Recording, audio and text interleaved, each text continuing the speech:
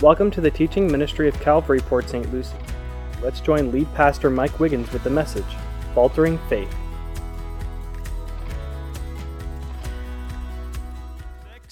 Jesus' fame, his popularity is at an all-time high. And the main reason for that is because of his mighty miracles that he's been performing. And so stories of all these miracles have been circulating far and wide, and the stories have reached the ears of both common people and noble people. And so common people like the farmers and the fishermen who live up around the Sea of Galilee, they've heard about the stories of Jesus, the miracle man, and noble people as well have heard these same stories. Yes, the stories of Jesus in our Bibles have finally reached the ears of Herod Antipas. And so that's where we're going to pick it up today. In Mark chapter 6, verse 14, it says that King Herod heard of it. Okay, what does it mean in the context? Well, it's where we left off last week with the ministry of Jesus, the powerful ministry of Jesus in Galilee. And not only his ministry, but if you remember at the end of the message last week, which is verses 7 through 13, Jesus sent out his apostles 2 by 2 to all these different towns around Galilee, and he empowered them to do miracles. And so Jesus is doing miracles. The 12 apostles are doing miracles. They're sharing the good news in the jurisdiction of Herod Antipas, and he hears of it. And it says in verse 14 that Jesus' name had become what? Known.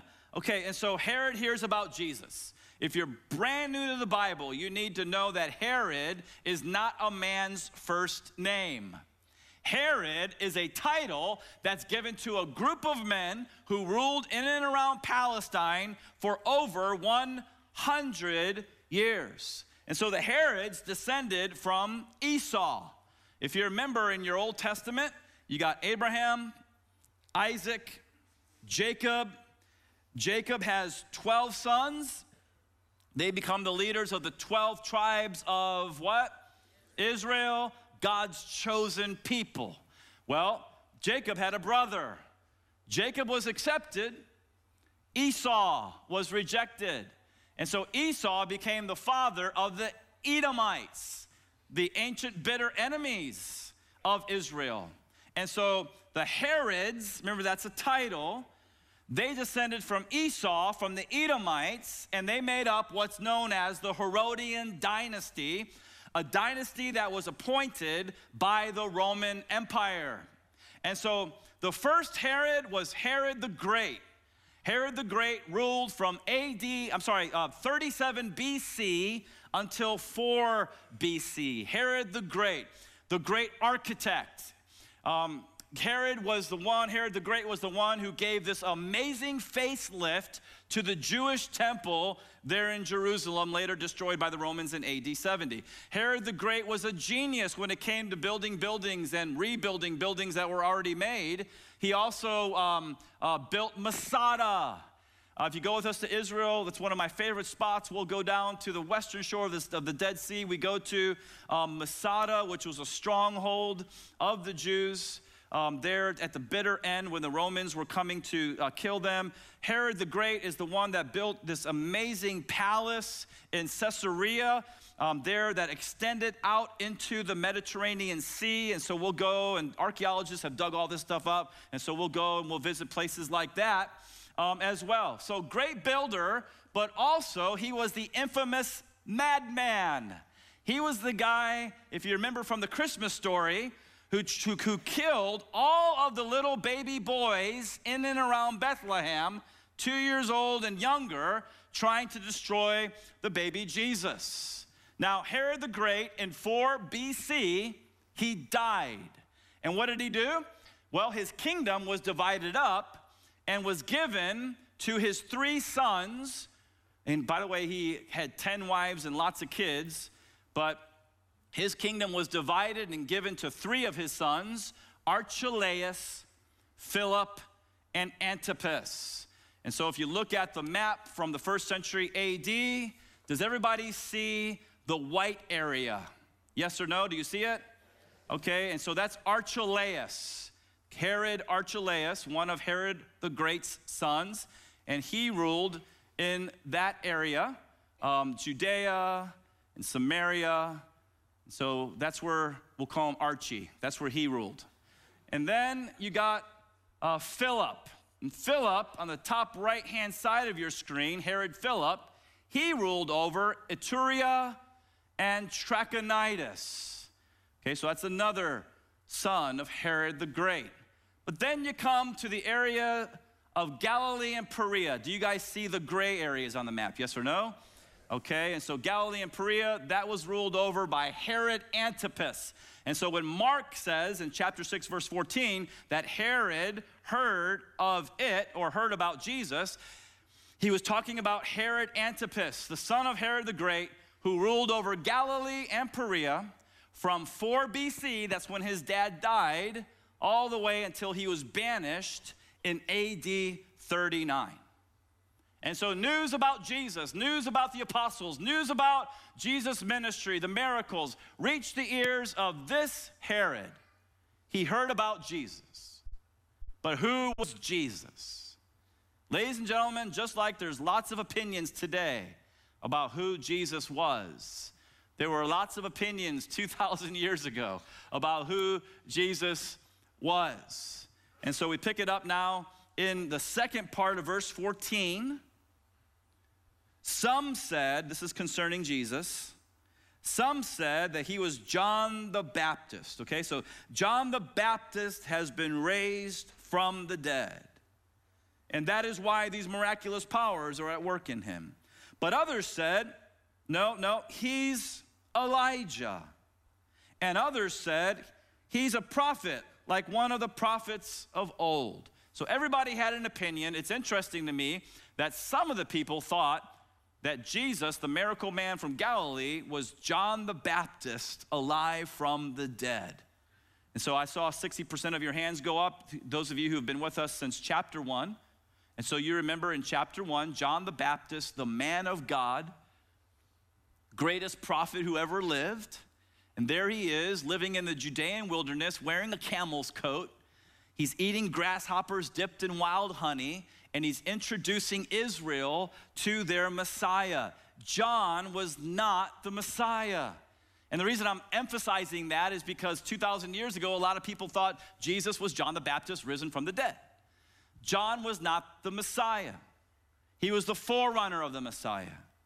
In other words, John was not Jesus. He was the forerunner of Jesus, and he introduced Jesus Messiah to Israel. How? By preaching to thousands of people to repent of their sins and be baptized in the Jordan River. And so John the Baptist, when he was alive, he clearly said in the Gospel of John, chapter 1, verse 20, he clearly said this. He said, I am not the Messiah. I don't know how much clearer you can get, but the guy dies, and now Jesus is doing miracles, and people are saying, it's John the Baptist alive from the dead. And that was the opinion of the politician of the day, Herod Antipas. We get that from verse 16. Please look at verse 16. It says that when Herod heard of it, Jesus and his ministry, he said, John, whom I beheaded, has been raised. We're going to look a little while about the beheading of John the Baptist, but you need to know that Herod Antipas did it. And ever since he did that, ever since he murdered John the Baptist, the guy has suffered with a guilty conscience.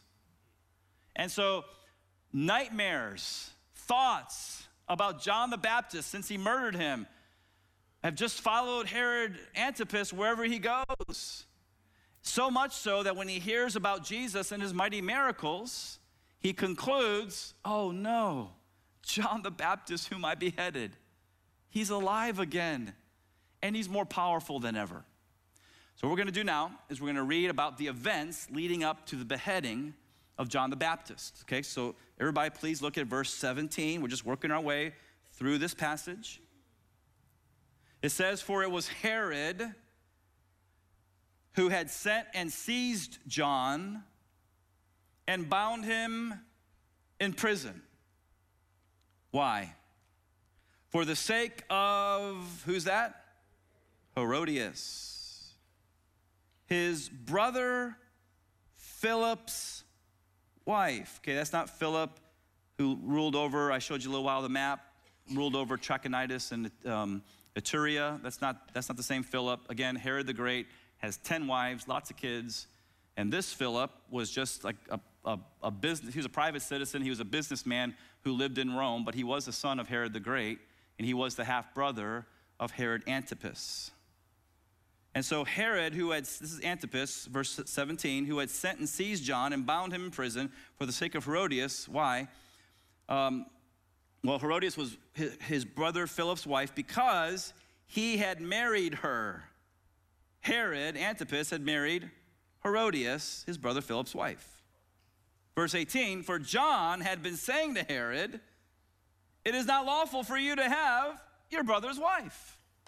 And so months prior to where we are in the Gospel of Mark, months prior, Herod Antipas takes John the Baptist and he puts him in prison. He does that because, here's what happened. John the Baptist, the man of God, called out the politician for his sin. John the Baptist, the man of God, spoke out publicly that Herod had an unlawful marriage with Herodias. Here's how it all went down. One day, Herod Antipas decides to go to Rome and spend some time with his half-brother, his wealthy half-brother, Philip. Philip is married to Herodias. Antipas comes and visits their home. While he's in their home, he falls in love with his brother's wife. And by the way, I'll say he didn't fall in love with his brother's wife. He fell in lust with his brother's wife. And this joker, you know what he did? He seduced his own brother's wife. And he talked her into leaving her husband and marrying him. And you know what Herodias did? She said, okay. And the next thing you know, she's on the phone. Hey, Antipas, I'm coming to Galilee to move in. And she left her husband. Now, there's a lot of disturbing things about this whole story. And by the way, I could go on for an hour giving you the history, and I got to kind of weed it all out and share what's pertinent for our Bible study. But there's a number of disturbing things about this story. The first disturbing thing is that Philip was Herodias' uncle. So initially, she married her uncle. And I don't know about you, but that's gross. Right? Okay, the second thing that's disturbing about all this is that Antipas was also Herodias' uncle. So she went from uncle to uncle. And I don't know about you, but that's even more gross. The third thing that's very disturbing about this whole story is that Herod Antipas had to divorce his wife, who, by the way, was the daughter of a king of Arabia, and he'll pay for that later. We'll find out at the very end of the message. But he divorced his wife so that he could marry his half-brother's wife, Herodias. It's all messed up. And when John the Baptist hears about the unlawful marriage that took place between Herod and Herodias, let me ask you this question. How do you think a guy who eats grasshoppers and calls people to repent, how do you think he responded? He called them out. Let's read it again in verse 18. It says, for John had been saying to Herod, it is not lawful for you to have your brother's wife. And so that phrase, had been saying, means that John repeatedly said to Herod Antipas, he repeatedly said to the politician, you can't do this. Herod, I know you're an Edomite, but you're ruling over Israel. And the God of Israel says in Exodus chapter 20, verse 14, you shall not commit adultery. And ladies and gentlemen, adultery is just as wrong today in 2018 as it was in 32 AD, Mark 6, and 1500 BC when Moses came down Mount Sinai with the 10 Commandments. Adultery's wrong. It's sinful. It breaks up families. It kills kids. It's not right. And if you're here today and you've got some eyes for some man's other wife, or you're trying to lure her in or seduce, shame on you. Stop it. Don't do that.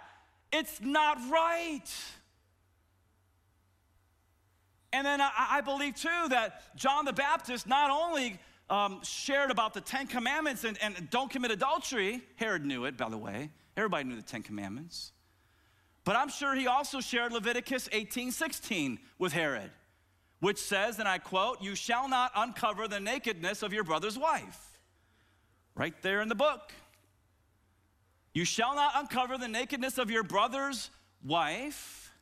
It is your brother's nakedness. And I submit to you 2,000 years later that it's not just wrong to uncover the nakedness of your biological brother's wife, church family. It's wrong to uncover the nakedness of your spiritual brother's wife. Just don't do it. And this guy's a man of God, and he calls out the politician publicly over and over. Now, how do you think Herodias responded when she heard that she got called out? She blew a gasket. She was so angry. And she's like, "Antipas." "Yes, dear." "How dare John the Baptist call us out publicly for our marriage?" "Yes, dear." "Put him in prison." "Yes, dear." Right? Can you see this whole thing going on? The Jezebel of the New Testament pulling her husband around by his nose, telling him what to do. "Yes, dear, yes, dear." And so what does he do? He throws John into prison. Now, according to Josephus, the first century Jewish historian, John was locked up in the Machaerus fortress. Okay, and so if you go with us to Israel, we'll take you to the Israel side. We're not going to go over to Jordan. But you can see on the map that the Machaerus fortress was located just east of the Dead Sea. Back then, it was the region of Perea. You remember Herod Antipas ruled over Galilee and Perea. Today, that's modern-day Jordan. And so what Herod the Great did, this is Herod Antipas' daddy, he was a great architect. And so what he did is he went and found this old broken-down fortress on a mountain, and he rebuilt it to look something like this. And so what you have here is you have an archaeological simulation of the Machaerus fortress. By the way, yes, archaeologists went and they dug in the ground, and yes, they found the fortress. Do you guys understand that one of the reasons that we know this book is true is because it has hundreds and hundreds and hundreds of archaeological evidence that backs up what's written in it? You guys realize that? Do you know how much archaeological evidence the Book of Mormon has to support the Book of Mormon? Big fat zero. You know why? Because the Book of Mormon is a bunch of fables. This is truth. This is God's word. And so what did Herod the Great do? He put a big facelift on this Machaerus fortress, and it served two purposes. Number one, it served as a military outpost. And so from 37 BC to 4 BC, Herod the Great ruling, and so he didn't want his kingdom to be invaded by Eastern armies, and so he rebuilds the Machaerus fortress. But not only that, it was also, the second purpose of this fortress is that it was a big, beautiful palace, a palatial palace. Josephus, again, the historian, said concerning the palace that it was, quote, breathtaking in size and beauty. And so somewhere in the Machaerus fortress was a dungeon. And so Herod Antipas took John the Baptist for calling him out for his sin, and he threw him in a dungeon somewhere in there. And that's where John the Baptist sat for months. And when I go to Israel and I look across the Dead Sea into the Jordan, I think about John the Baptist and how hard it must have been, because he's an innocent man. He shouldn't be in jail, but that's what you do sometimes when you speak the truth. And so it says now in verse 19, and Herodias had a grudge against him, against John the Baptist. And she wanted to put him to death, but she could not. For Herod feared John. I think that's interesting. He respected John. Herod feared John, knowing that he was a righteous and holy man. And so Herod, the politician, knew that John the Baptist was the real deal. He knew that he was a righteous and holy man. And by the way, in America, this is what we need. We need more pastors in America who are the real deal, and they're righteous and holy men, and they live the same way privately that they do publicly. Maybe then the respect that the world has for the church wouldn't be down in the gutter. Maybe then people would start respecting us again. Herod respected John the Baptist. And so what did he do? He kept him safe. And then the end of verse 20 says that when he heard John the Baptist, he was greatly perplexed, and yet he heard him gladly. And so Herod was willing to put John in prison, but he was not willing to kill him because he knew he was the real deal. Now here's what's very interesting to me though. It says that Herod Antipas would hear John. Are you following me? He liked to listen to John the Baptist.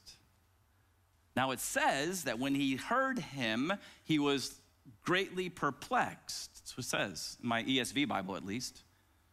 And so I believe that when Herod heard John talk about God, he was greatly perplexed. In other words, he had this inner turmoil.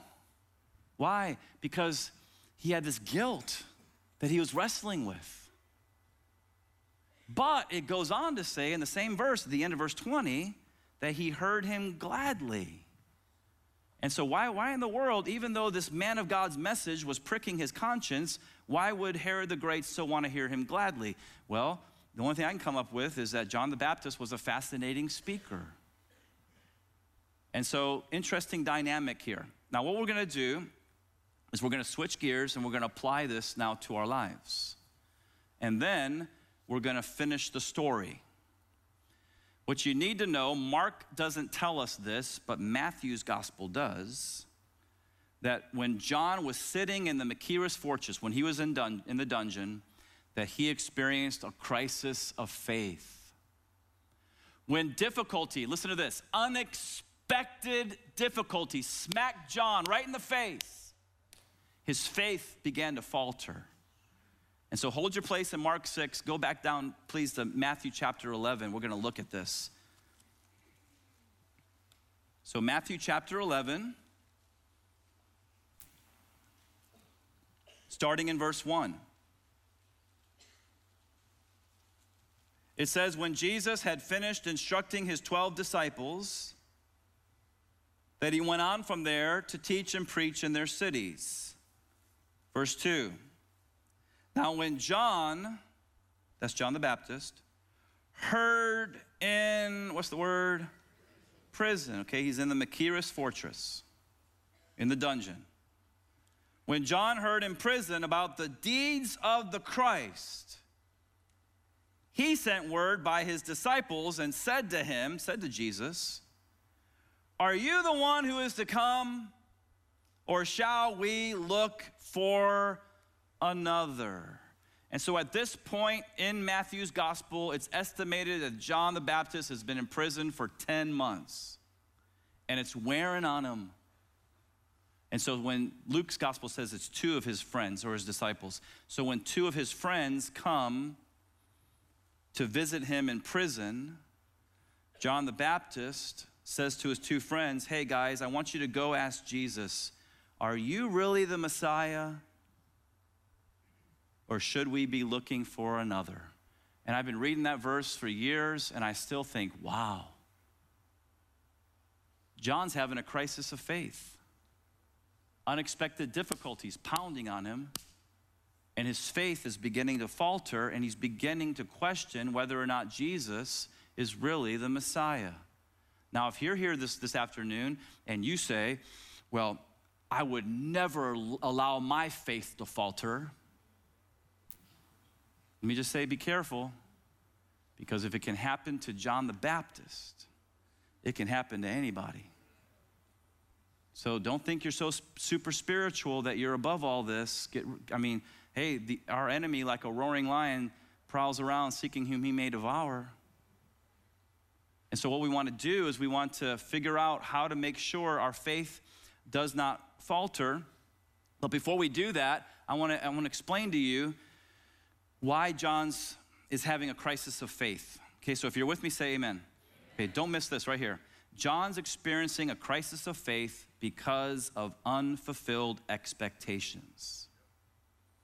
Okay, so John the Baptist, like every good Jew in the first century, he believed that when the Messiah came, the Messiah would fulfill the messianic prophecies in the Old Testament, the Hebrew Scriptures, that he would come, that he would defeat Israel's enemies, that he would set up his kingdom, that he would rule and reign from Jerusalem over the world.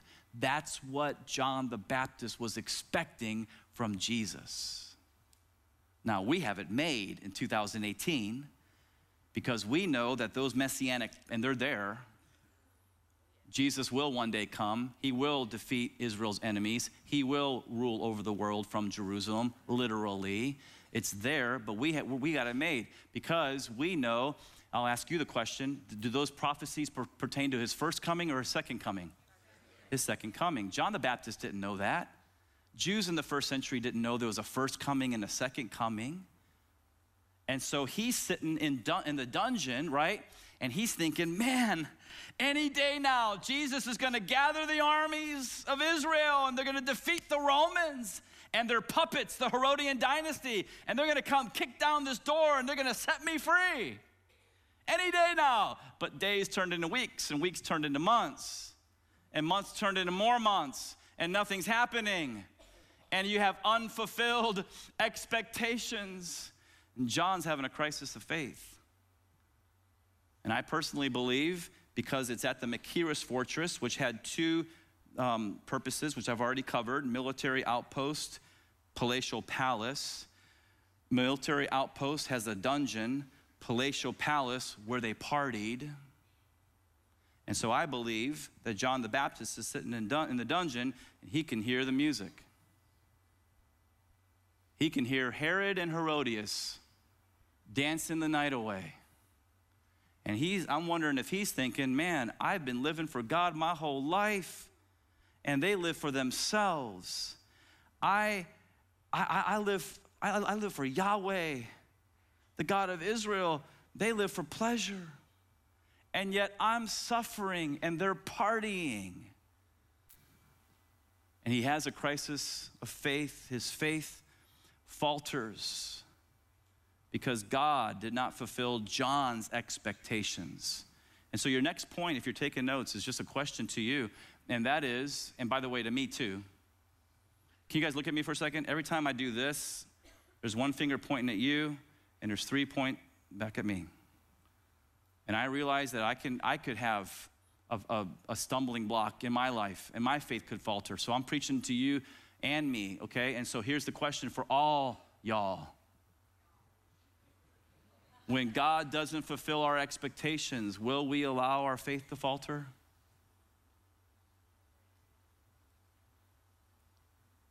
When our week is filled with problems.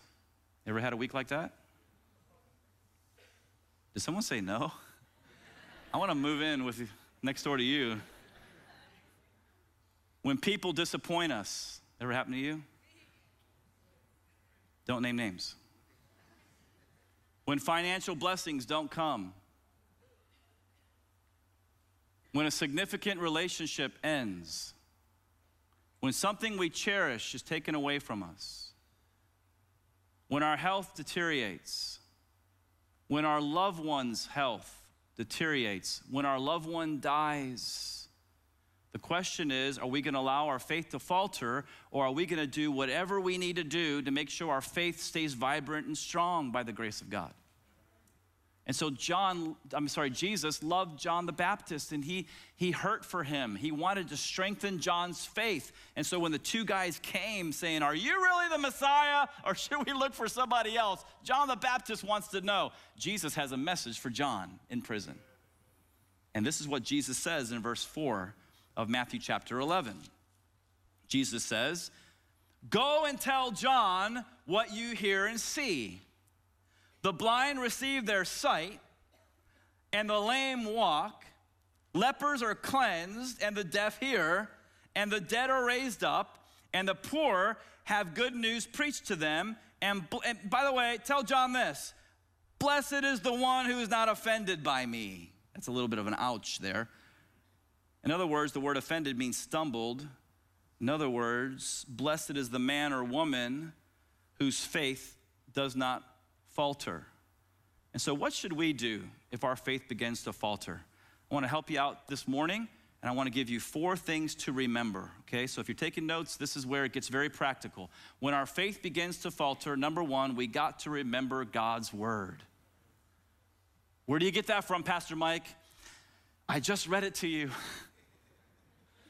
2 guys come. "Are you really the Messiah? Go tell John this." And what was this? Maybe you didn't know this, but Jesus just quoted from Isaiah chapter 35.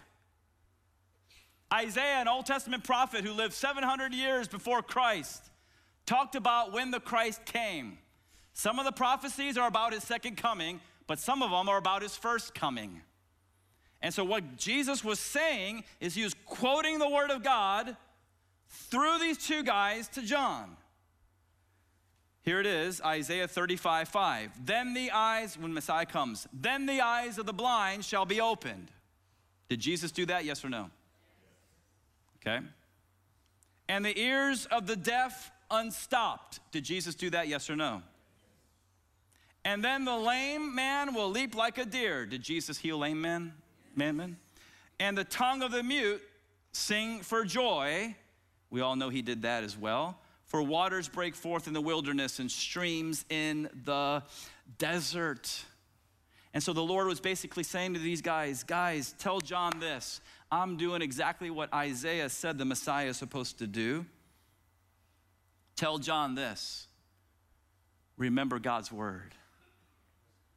And I gotta believe and hope that John, who was the greatest prophet who ever lived, well, we know he knew Isaiah. He studied Isaiah his whole life.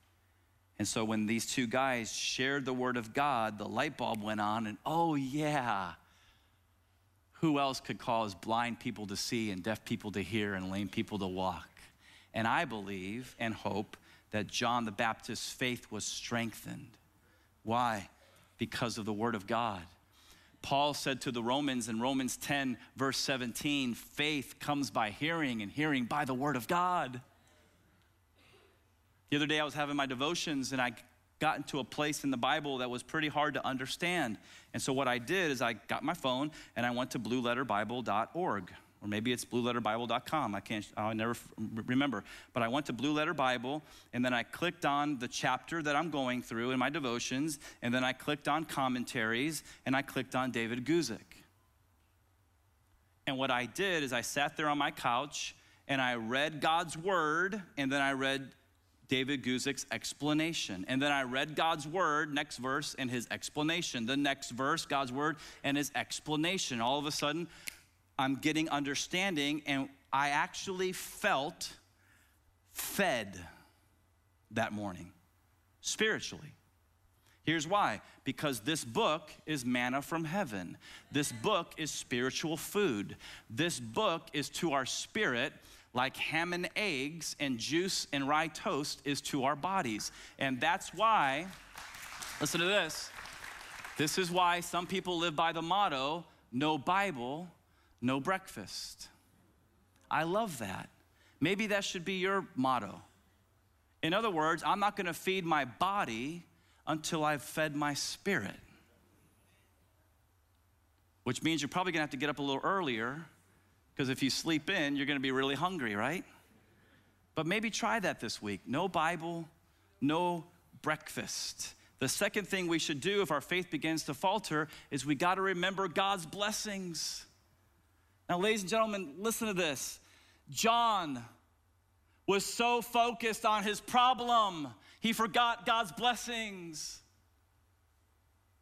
John was so focused on, man, oh man, I'm sitting in this prison. They're over there partying, but I'm suffering. And Jesus is not coming. He's so focused on his problem that he forgot God's blessings. What should John have done? Instead of having a pity party, he should have counted his blessings. What should he have done?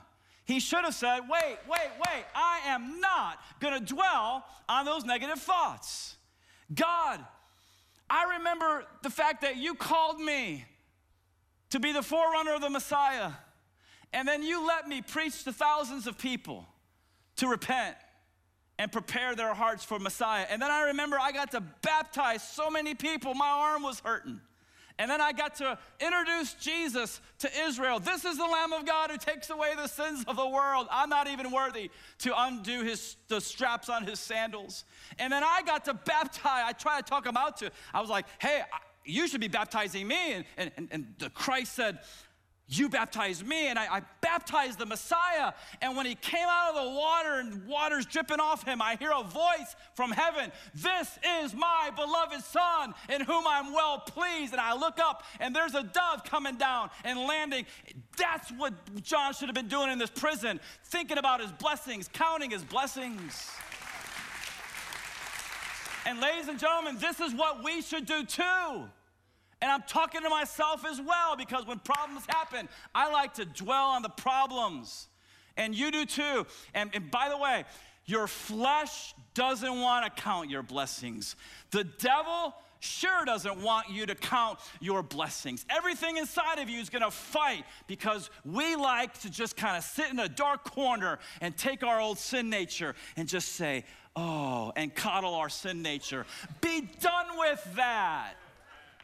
Count your blessings and name them one by one. And you'll be surprised at what the Lord has done. Those of you who grew up in Baptist Sunday school, you remember the song, it's in your head right now. Those of you who didn't are like, what is he talking about? And so the third thing we should do if our faith begins to falter is we got to remember God's sovereignty. Is he sovereign? Yes or no? Yeah. We don't act like it though. Paul said to the Romans in Romans 8:28, and we know that how many things? All things work together for good to those who love God, to those who are the called according to his purpose. Now I got a question for you. Does it say all things are good? No, very good. It says all things work together for good. And I love this verse because one of the reasons I love it is I can share one of my top 3 illustrations with you. I do this every 2 years, but it's my illustration on the chocolate cake. And so if you were to come over to my house today and we were to make a chocolate cake, we would go into the kitchen, we'd pull out a bowl, and we'd throw some things in that bowl like sugar and flour and cocoa powder and baking soda and baking powder and salt and eggs and milk and vegetable oil and vanilla extract. And we would mix all that stuff up and we'd stick it in the oven. Now I have a question for you. If we were to consume any of those individual ingredients, do you think it would taste good? No. Have you ever tried to down a cup of flour? Right? Have you ever tasted baking soda? Somebody in first service said yes. I was like, what? Have you ever drank vanilla extract? Nastiness. But guess what? You put all those things together and you begin to mix it. Well, all things work together for good. You put it in the oven, and the next thing you know, what do you have? You have the greatest dessert ever. In my opinion, especially if it's a double fudge chocolate cake with chocolate frosting. You guys getting hungry? We still got 15 more minutes in the sermon, so. Now listen to this. Think about the individual things that happen to you and I. And what you got to do is you got to be real. Listen, the church has enough hypocrites. The church has enough people putting on a face. I would love to pastor a church where people are just real. That would be such a wonderful thing, so refreshing. And so, listen, when individual people fail us, it's not good. When financial blessings don't come, it's not good. When a significant relationship ends, that's not good. When something we cherish is taken away, that's not good. When our health deteriorates, it's not good. When a loved one gets sick and dies, that's not good. Stop telling yourself it's good. It's not. Just be real. That stuff leaves a bad taste in our mouth like vanilla extract. But how many of you guys believe God is sovereign? And so if you really believe that he's in control, then you gotta believe that he's taken all the stuff in our lives, the good stuff and the bad stuff, and he's mixing it all together. And then he puts us in an oven. It's called trials. And he turns the heat up, and we're like, Lord, it's getting hot. Please stop. And he says, I love you. I know how much you can take. And the next thing you know, what comes out of the oven of life? A man or a woman conformed to the image of Christ. That's our goal. Our goal is not to get whatever we want and suck our thumb spiritually. Our goal is to be made like Jesus Christ for the glory of God. And the only way that happens is if we suffer and if God turns up the heat and he takes all that stuff and mixes it up. And so don't have a pity party. Don't be like John the Baptist. Submit to the sovereignty of God. And the fourth thing we got to do if our faith falters is we got to remember God's promise. His promise of what? Heaven. Remember that place? Jesus told his troubled disciples, and you and I aren't the only ones that have problems. People have been having problems since Adam and Eve got together and had Cain. Okay, it's part of living in a fallen world. And the disciples were upset and they were having trouble, and Jesus says to them, and I believe he wants to say this to some of you right now, let not your hearts be troubled. Do you believe in God? Believe also in me. In my Father's house, there are many rooms. If it were not so, I would have told you. I'm going to prepare a place for you, and if I go and prepare a place for you, I will come again and receive you to myself, that where I am, there you may be also. John 1:1-3. And so this world is not our home. We're just passing through. As the old song says, our treasures are laid up somewhere beyond the blue. That's another old Baptist Sunday school song. You guys will catch up later. But anyway, heaven is our home. Heaven's our home. This is not our home. And so when life hurts, don't be like Lot's wife, oh, the world, right? Be like Abraham, who looked forward to a city whose designer and builder is God's. And when we get there, listen, 1 billion years we're gonna hang out together. I can't wait to hang out with you guys. Because honestly, you can ask my wife, I'm a really busy guy. And so I know a lot of you guys, you wanna get to know me better, and I'm just so busy as the church grows. But you know what, when we get home, we got billions of years to hang out with all of us in our glorified bodies. And I'll go check out your pad. You can come check out my pad. And it's gonna be awesome. Stop thinking so much about this life. Now we gotta finish the story, right? Just 3 more minutes. Hang with me to the end. Please go back to Mark chapter 6.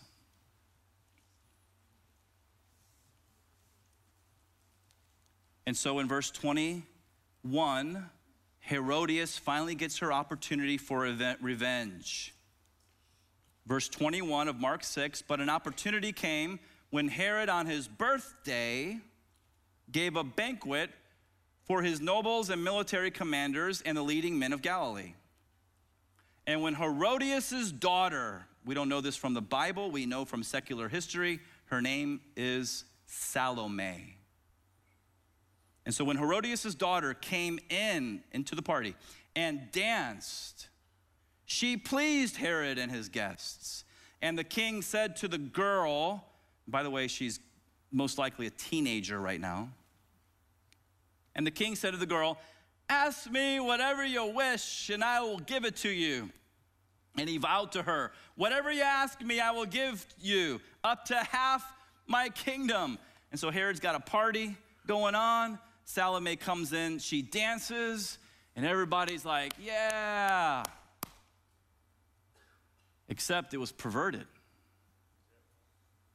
John MacArthur, as I read his commentary this week, said that this dance contained, quote, highly suggestive hand and body movements comparable to a modern day striptease.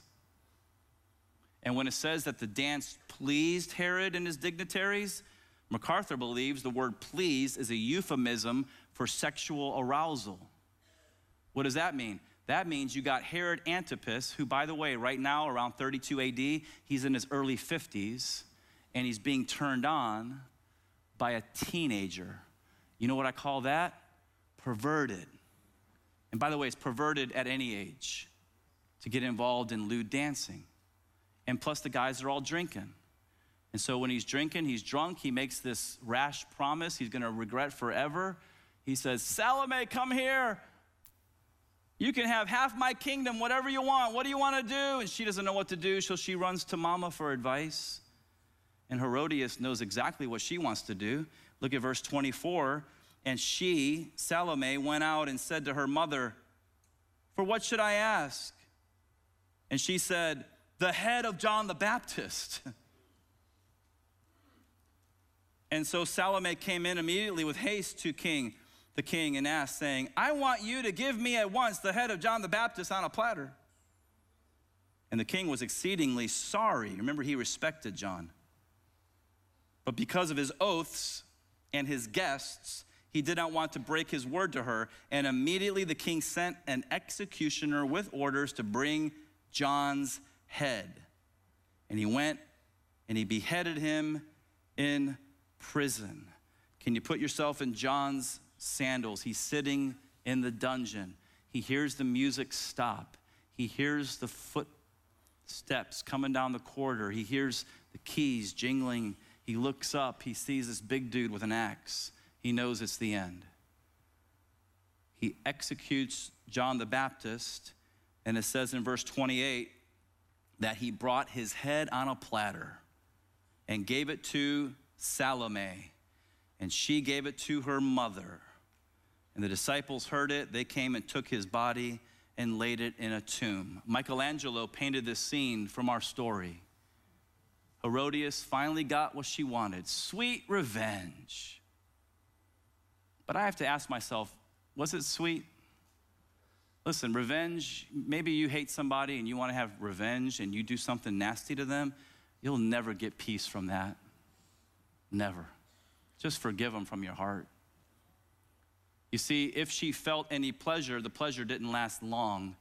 Herod and Herodias, they didn't end well. Here's your last point. It's a quote from David Guzik. Herod had a terrible end. In order to take his brother's wife, Herodias, Herod put away his first wife. I already talked about this. A princess from a neighboring kingdom to the east. Her father, this is the woman he divorced, her father was offended and came against Herod with an army and defeated him in battle. Then his brother Agrippa accused him of treason against Rome, and he was banished into the distant Roman province of Gaul. In Gaul, Herod and Herodias committed suicide. Be not deceived. God is not mocked. Whatever a man sows, he will also reap. It didn't end well for Herod and Herodias, but it ended very well for John the Baptist. You say, whoa, they killed him. What do you mean? Listen, they killed his body. They didn't kill his soul. As soon as that axe came down the back of his neck, just like Luke 16, when the angels came for Lazarus, the angels came into the Machaerus fortress dungeon, and they led the spirit, the soul, the real John the Baptist to paradise, because absent from the body means to be present with the Lord. One of the greatest gifts God can give his children is the assurance of their salvation. If you're not sure where you stand with God, we want to help. Visit our website at calvarypsl.com. Click on I'm New Here, then Knowing Christ.